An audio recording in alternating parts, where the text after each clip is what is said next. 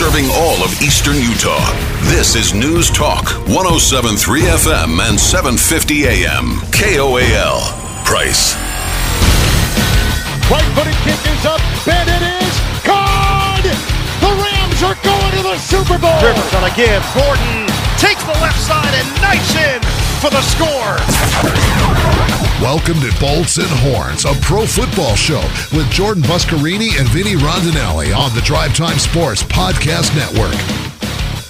Welcome back to Bolts and Horns, a pro football show with an LA twist, right here on the Drive Time Sports Podcast Network. I'm your host, Jordan Buscarini, and as always, I have Vinnie Rondinelli with me in the studio today. Awesome to be here. Awesome to be here on a rainy day, huh? Yeah, I look forward to this each week. Vinny, with it being Football Tuesday, we got a guest today, and I'm really looking forward to talking to this guy, Javier Edwards. If you follow Pac-12 football, you know the name. He plays defensive tackle for Colorado. He's a senior going into the NFL draft, and he was borderline of being like a 7th-round pick. And following his pro day, he's starting to rise a little bit on the draft boards, and it looks like he may even have an opportunity to be selected in the second day. This is going to be a fun story and a fun interview. I'm looking forward to it. Yeah, this is very cool. An ascending player. That's awesome because the back end of these drafts, they change so much. Yeah.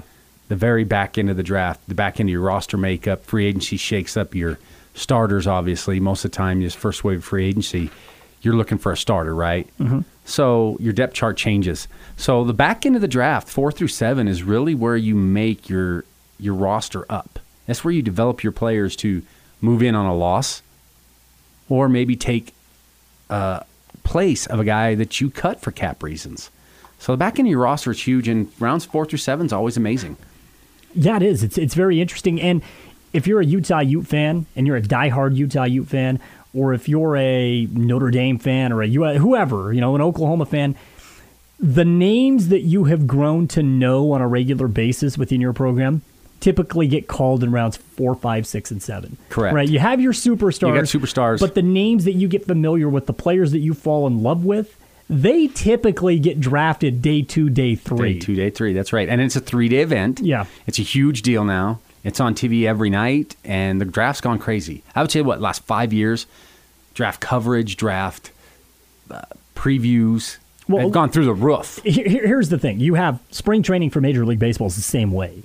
It is now an event. I mean, you have people that travel down to Arizona for a week to watch baseball that ultimately does not mean anything. Right? And the NFL draft, it's similar. I mean, you have fans that will travel all the way to Nashville. You're going to be in Nashville. I'll be in Nashville. You're going to be there for the draft. I'm going to be there for the draft. You have people that travel all over to go to these 3-4 day events.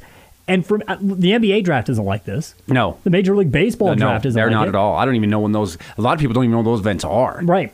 Right. So, yeah, we have draft parties. You do a draft show. Mm-hmm. Next year, hopefully me and you are doing Radio draft Row Radio Las Row Vegas, yeah. live in Vegas. Yeah. So the draft is huge. It's become a big event. The NFL has done an amazing job of sponsoring this event, too, and building this event up. Yep. It used to be when nerds like me and you, there wasn't many of us. It was ESPN, the only time. It was on one day. Yes, it was. And we were watching it, and most of the players, we didn't even know who they were because you didn't have the NFL or the college football coverage. And now everybody knows everybody getting drafted. Look, I'm not afraid to tell this story. When I was 9, 10 years old, I would wake up on draft day. I would take a whiteboard into my living room, turn on the TV, and I would be writing on my whiteboard all day long. Me too. I'd make my own mock draft, and I would compare it to Mel Kiper and all the guys that started in this have been doing it a long time. And it was one day. Now it's 3. Yeah, dude, and I would make my own mock draft and see if I was closer than them. There's not a lot of us like us out there doing that on draft day, and now there is. Yeah. You got people going to, used to be at Radio City Music Hall, and you typically Eagles, Jets, and Giants fans were the only ones there. And by the time you get to round 4 or 5, there was nobody there. Right. And now you have these outdoor events. You got stages from everywhere. 3 channels are covering it this year, I believe. So, yeah, very cool. Very cool. NFL Draft is awesome. So Javier Edwards, again, from Colorado University. He is going to join us on the show coming up here in just a bit. Vinny, let's take a look at the national sports headlines. And we will begin with the AAF, the Alliance of America Football League. 8 weeks into the inaugural season, and it looks like they have played their final game. Now, I know a lot of people from Price have traveled up to Salt Lake for the Salt Lake Stallion games. They seem to really enjoy them. We know that ratings haven't been terrible, typically 400,000 viewers, but I can't say I'm surprised. I cannot say I'm surprised, and it's because it's sad. Football leagues outside of the NFL, they just don't make it in this country. They don't. We've seen it before. We've seen it before, and the USFL was probably the most successful, and they had quite a little run. There was 2 or 3 years where they were pretty successful. Yeah. But, yeah, this is pretty sad because you've made it this way, and there's a lot of people enjoying this. My dad loves it. And, there's a lot of people, like you said, going to the games, and the numbers coming out, and you never know the story. They said they just suspended. They haven't canceled everything yet. Oh, come on. It's canceled. But $20 million? Yeah. That's the reports we're getting, that they're $20 million short of getting to the offseason.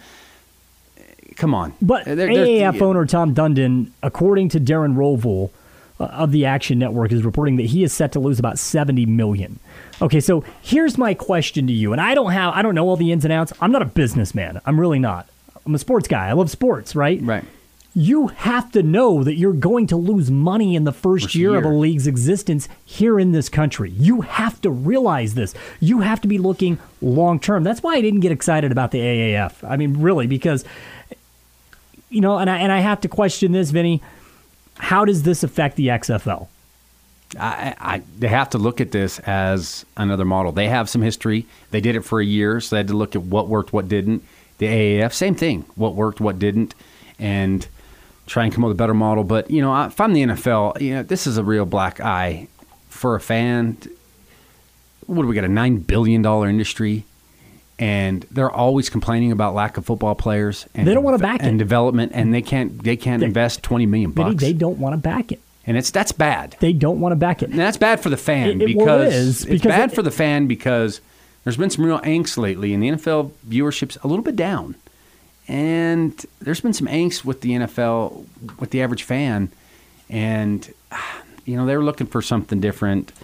I liked it, other than the ugly uniforms. I liked having the football. I liked having the football. There were some good players. But, yeah, that's sad that the NFL can't help. But I think that's sad. Let me throw this out there as well, and I think this was also part of the problem for the AAF. I didn't feel that they did a good enough job of allowing everyday media to push the product. Right? You have to take every avenue possible, and I'm just looking at it from a media standpoint.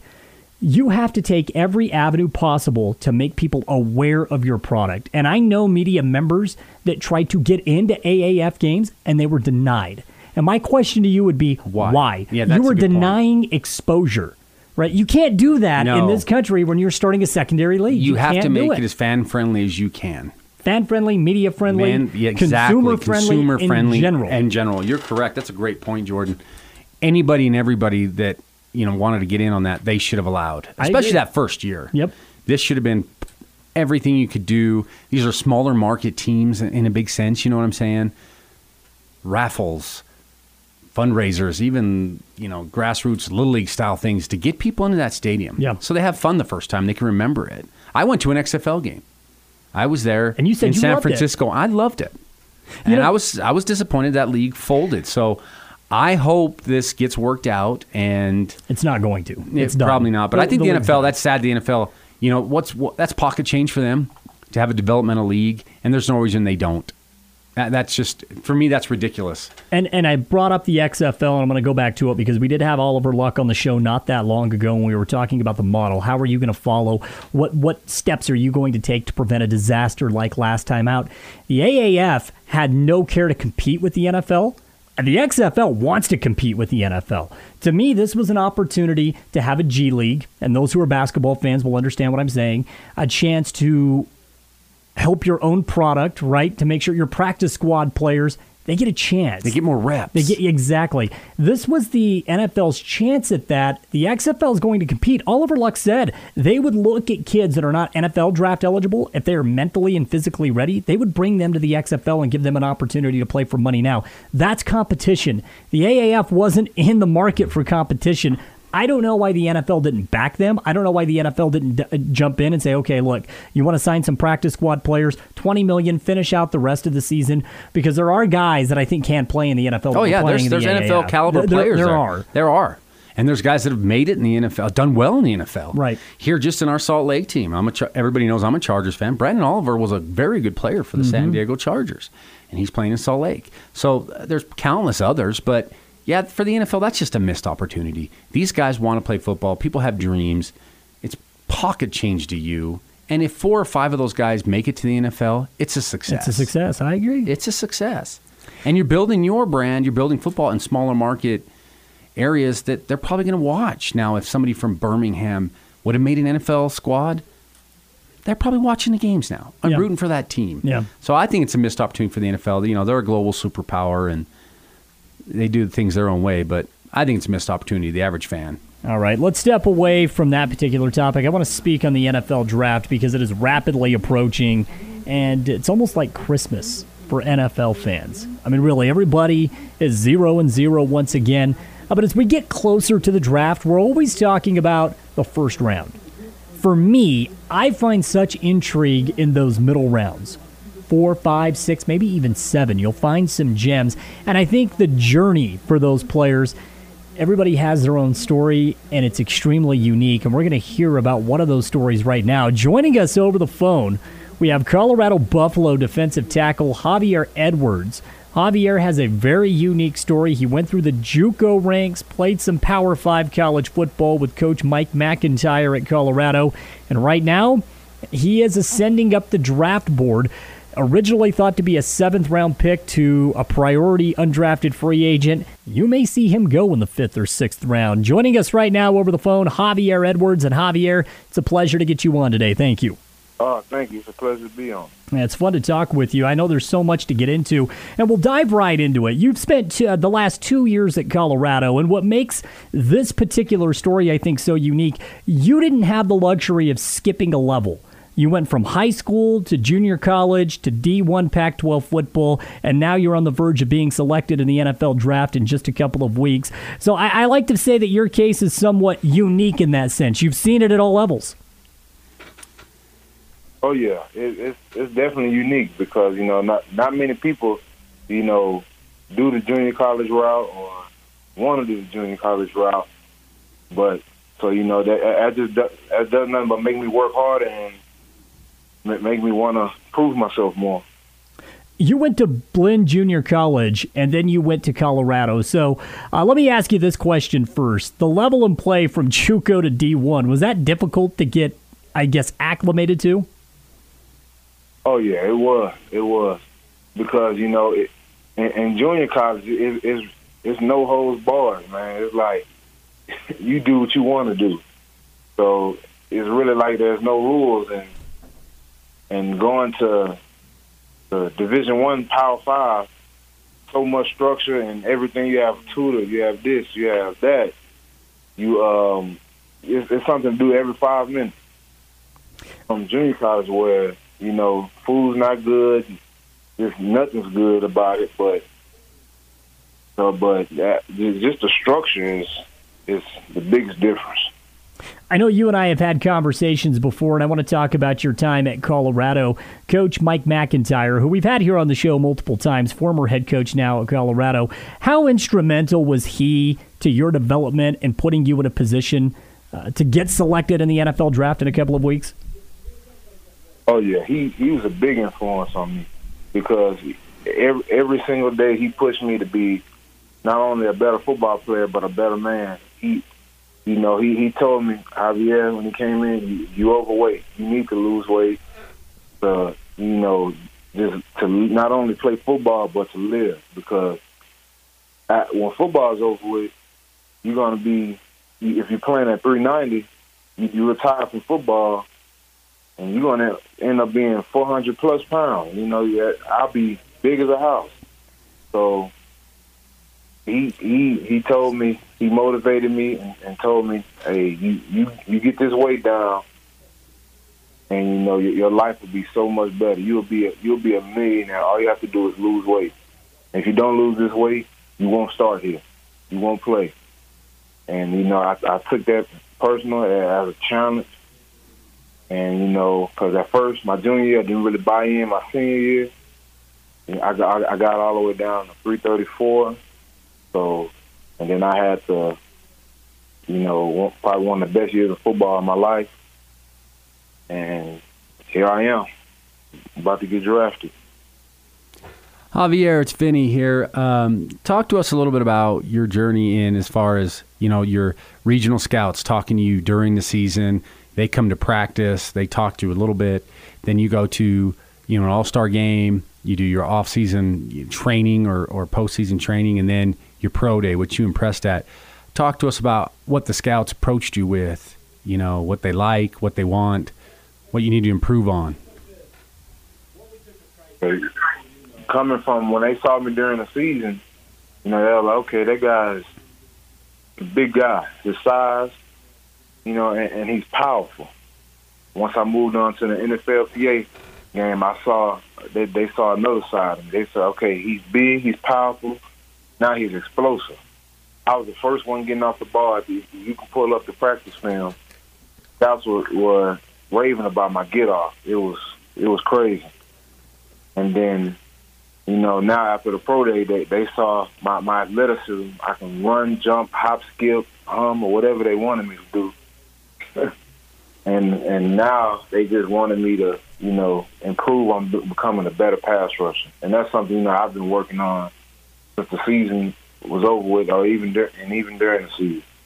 So the biggest thing right now for me is proving that I can be a pass rusher. Good interior pass rusher. And then talk to us a little bit about, your conditioning. You told us earlier when you got out of Blinn, you were kind of, a heavier guy. Coach was all over you. Where are you at right now, shape-wise, weight-wise, and how much difference has it made as far as losing that weight? Oh, I'm at 325 now, and I'm in great shape. I feel my body feels good. I'm actually able to run a mile. I run a mile every morning now, and my conditioning level is going to be through the roof. It's fantastic. That's awesome. It's fairly amazing. And I know that you did impress at the Colorado Pro Day. Your 40-yard dash time was 4.97, and you actually squatted 550 pounds. And Vinny and I were kind of marveling at those logistics. Following that Pro Day, you did pick up, I know, a lot of attention. There were NFL scouts there to watch this particular, to watch this Pro Day. What were they telling you? The thing they're telling me right now is, you're ascending on draft boards, and we have to take your numbers into consideration because it was guys that were projected in the second round at the combine, and then after my pro day, I blew their numbers out of the water, and they're telling me they love my motor, my endurance, and my explosion, and how powerful I am. They were just amazed. What do you have scheduled next? What's the next step now that you're past the Colorado Pro Day and we're about three weeks away from the draft? What's next for you? This weekend, I have a workout with the Texans. I'm going to their local day. They want me to come in, meet the coaches, and do position drills and stuff. And I know when talking to you previously, that's a place that you could see yourself playing just because it's somewhat home to you, right? Right. Any other situation you'd like to see yourself get into as far as the NFL draft in a particular team? I would love to play with, Bill Belichick. That's a great organization. But not only them, I would love to play for, the Tennessee Titans, Miami Dolphins. They both have defensive coordinators that know what they're doing, and they run a 3-4 scheme, and I feel like I can really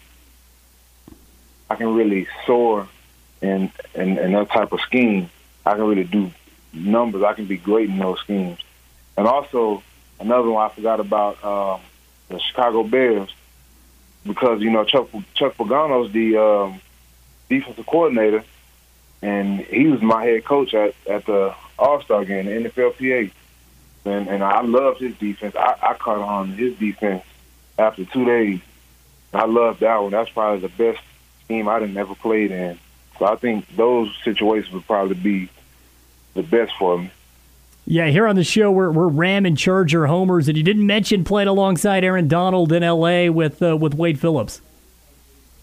Oh, I love to do that. You know, like I said. Hey, us Charger fans would like to see next to Joey Bosa, too. So, I mean, we're fine in L.A. We need some defensive tackle help. So, if the Chargers call, it'll make me perfectly happy, Javier. I say, hey, they do that. I take up 2 blockers. Joey Bosa, he'll run laps around the quarterback all day. We'll take that. Hey, and there's nothing wrong with living in SoCal, right? I mean, you could probably get used to that weather and that lifestyle pretty quick. Oh, yeah. I love L.A. You know, that coming from Boulder, Colorado, the altitude sucks. Very hard to play in. And then every time I went to California, it was like I can play all day. I never got tired. So I loved it out there. Javier, before I let you go, I want to talk about those that have played a factor or at least influenced you in your game. So growing up, who did you try to model your style and your game after? Was there anyone in particular? I tried to model my game after, you know, guys like Will Forks, Warren Sapp. Guy that I watch a lot now is Marcel Darius and Ndamukong Suh, because he was so mean and violent, and I feel like that's the way the game should be played, violent. And yeah, those are some guys that really, you know, had a big influence on me and how I wanted to play. I think another question we can end with this. I'm always curious as to where these guys are, these guys that are selected, Vinny. Where are they watching at? Are they at home? Are they at the park? Where are they at? Yeah, right? What's going on? Are they barbecuing? Yeah. Are they, yeah. Yeah, I think that's always fun at the draft. So, Javier, where are you going to be day 2, day 3 of the NFL draft? I'm going to most likely be at home with the family. All right. Well, hopefully you get a phone call and you're playing some football next year. Can't wait to hear your name called day 2, day 3 of the NFL draft, Javier. It's been a pleasure to chat with you. I love the story. I love the fact that you've managed to get your weight under control and turn it into a positive, and going into pro day at 325 when you were around 4. I mean, to me, this is a phenomenal story. So best of luck to you. And again, thank you for taking out the time to join us today. I appreciate you. Vinny, fun story. And it's great to talk to a guy that, again, is fringe. I mean, we're talking 5th, 6th, 7th round. And he's ascending. That's a fun story. Cool. That is a very cool story, because you talk to a guy that he knew he had to make a change to make it.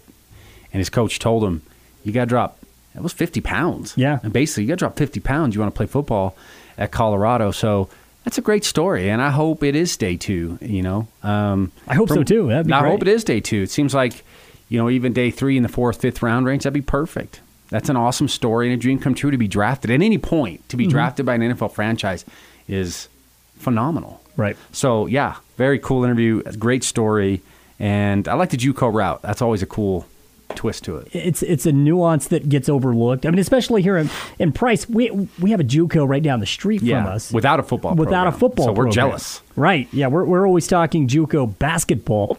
But, you know, not far from here, Snow College, they have a terrific JUCO program. Yeah, they have a very good football program. So, yeah, that's a neat way to go about it, and good story. So good luck to him. Good luck to him. Vinny, I want to end by talking Russell Wilson and the Seattle Seahawks. If the Seahawks want to give Russell Wilson a new contract, they better get a moving on it. Now, according to the Seattle Times, a deadline has been set April 15th by Russell Wilson to complete a deal. Now, I'm always of the mindset where there's smoke, there's fire.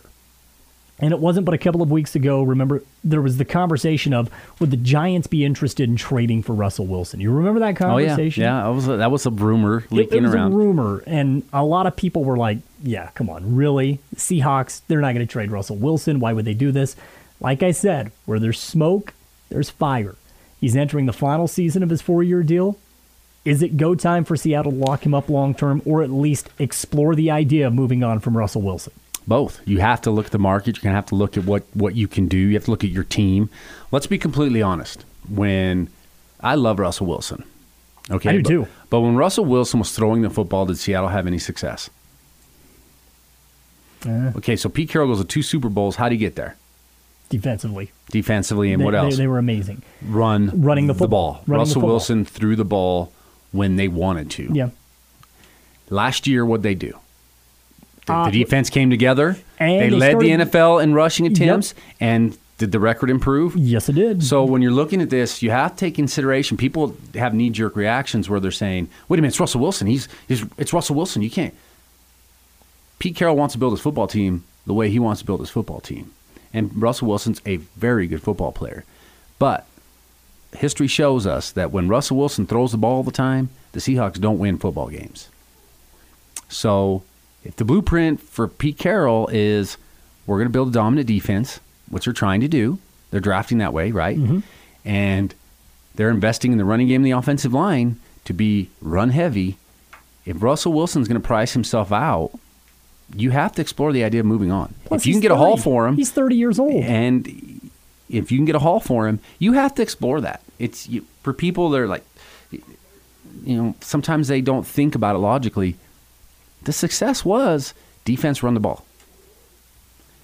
And since they've got away from that, they have not had any success at all. It's true. So for me, I love Russell Wilson. He's a fan favorite. It's a Seattle thing. But if he's going to play hardball and price himself out, I think you move on. If the Seahawks and Russell Wilson do not come to a contract agreement by April 15th, is he moved at the draft? Boy, would that change the draft. It's possible. What we thought was impossible it is possible. Because absolutely. He set that deadline for a reason. And it's April 15th.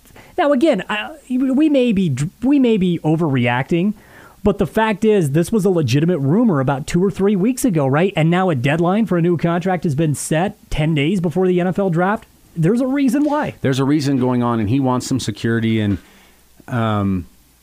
like I said, I love the way Russell Wilson plays football. He's good for football, and he's a good quarterback. But if you were going to tell me that Russell Wilson can take a franchise, put him on his back, and throw him into the playoffs, I'm going to say no.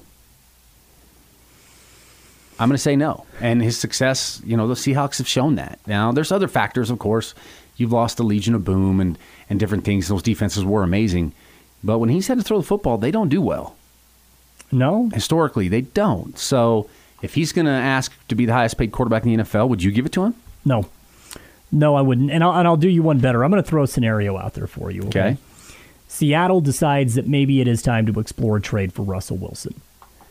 And where they're picking right now, I believe it is 21. 21, is where they're picking. 21 Giants have the 6th pick in the draft. The 6th pick, okay. Would you trade Russell Wilson to the Giants for a swap of first-round picks and a second? Yes. You would do it instantly? Yes. Would you do it if Wait, let me rephrase that. At this point, though, if I say yes to that, I have talked to his agent. I've looked at my roster, and April 15 comes, and Russell Wilson says, you're going to have to give me $31 million. I think Cousins got 85 guaranteed, right? Okay, 84, yeah. Okay, so I want 90 guaranteed. I want $30 million a year. At this point, if you've got a number that's off, say we've got a disconnect, and then you ask me, the answer is logically, yeah, it's a yes. Yep, I'll take that. Okay, and if you're the Giants, would you take that trade? Yes. I would too. It's one of those deals where it could work for both ends because if you take a look, the Giants have the 37th pick in the second round. Yes. So you're going to swap. Seahawks move up. They get a top 6 pick, and they get the first, second round pick of the Giants. If you're far apart in contract negotiations, why don't you? Because what happens if he walks and you get nothing? What if you have a Le'Veon Bell, Antonio Brown deal again, where the Steelers got nothing? Set you back years. So if you have that disconnect and there's that divide between you, I think you got to take that deal. I'm with you. I think you take the deal. Now, okay, let me ask you. Here's a scenario for you. If you're the Giants and you have Russell Wilson falls into your lap and you know you're going to get 4 or 5 years out of it, what do you do with Eli Manning? It's simple. You cut him and he goes where? Washington. There you go. And with that, we are out of time on this edition of Bolts and Horns, a pro football show. Remember to subscribe to the podcast on iTunes. And, of course, if you follow us each week, give us a rating, recommend us, and we'll be back to do it again next Tuesday. Jordan Buscarini alongside Vinnie Rondinelli. Be safe. We are out.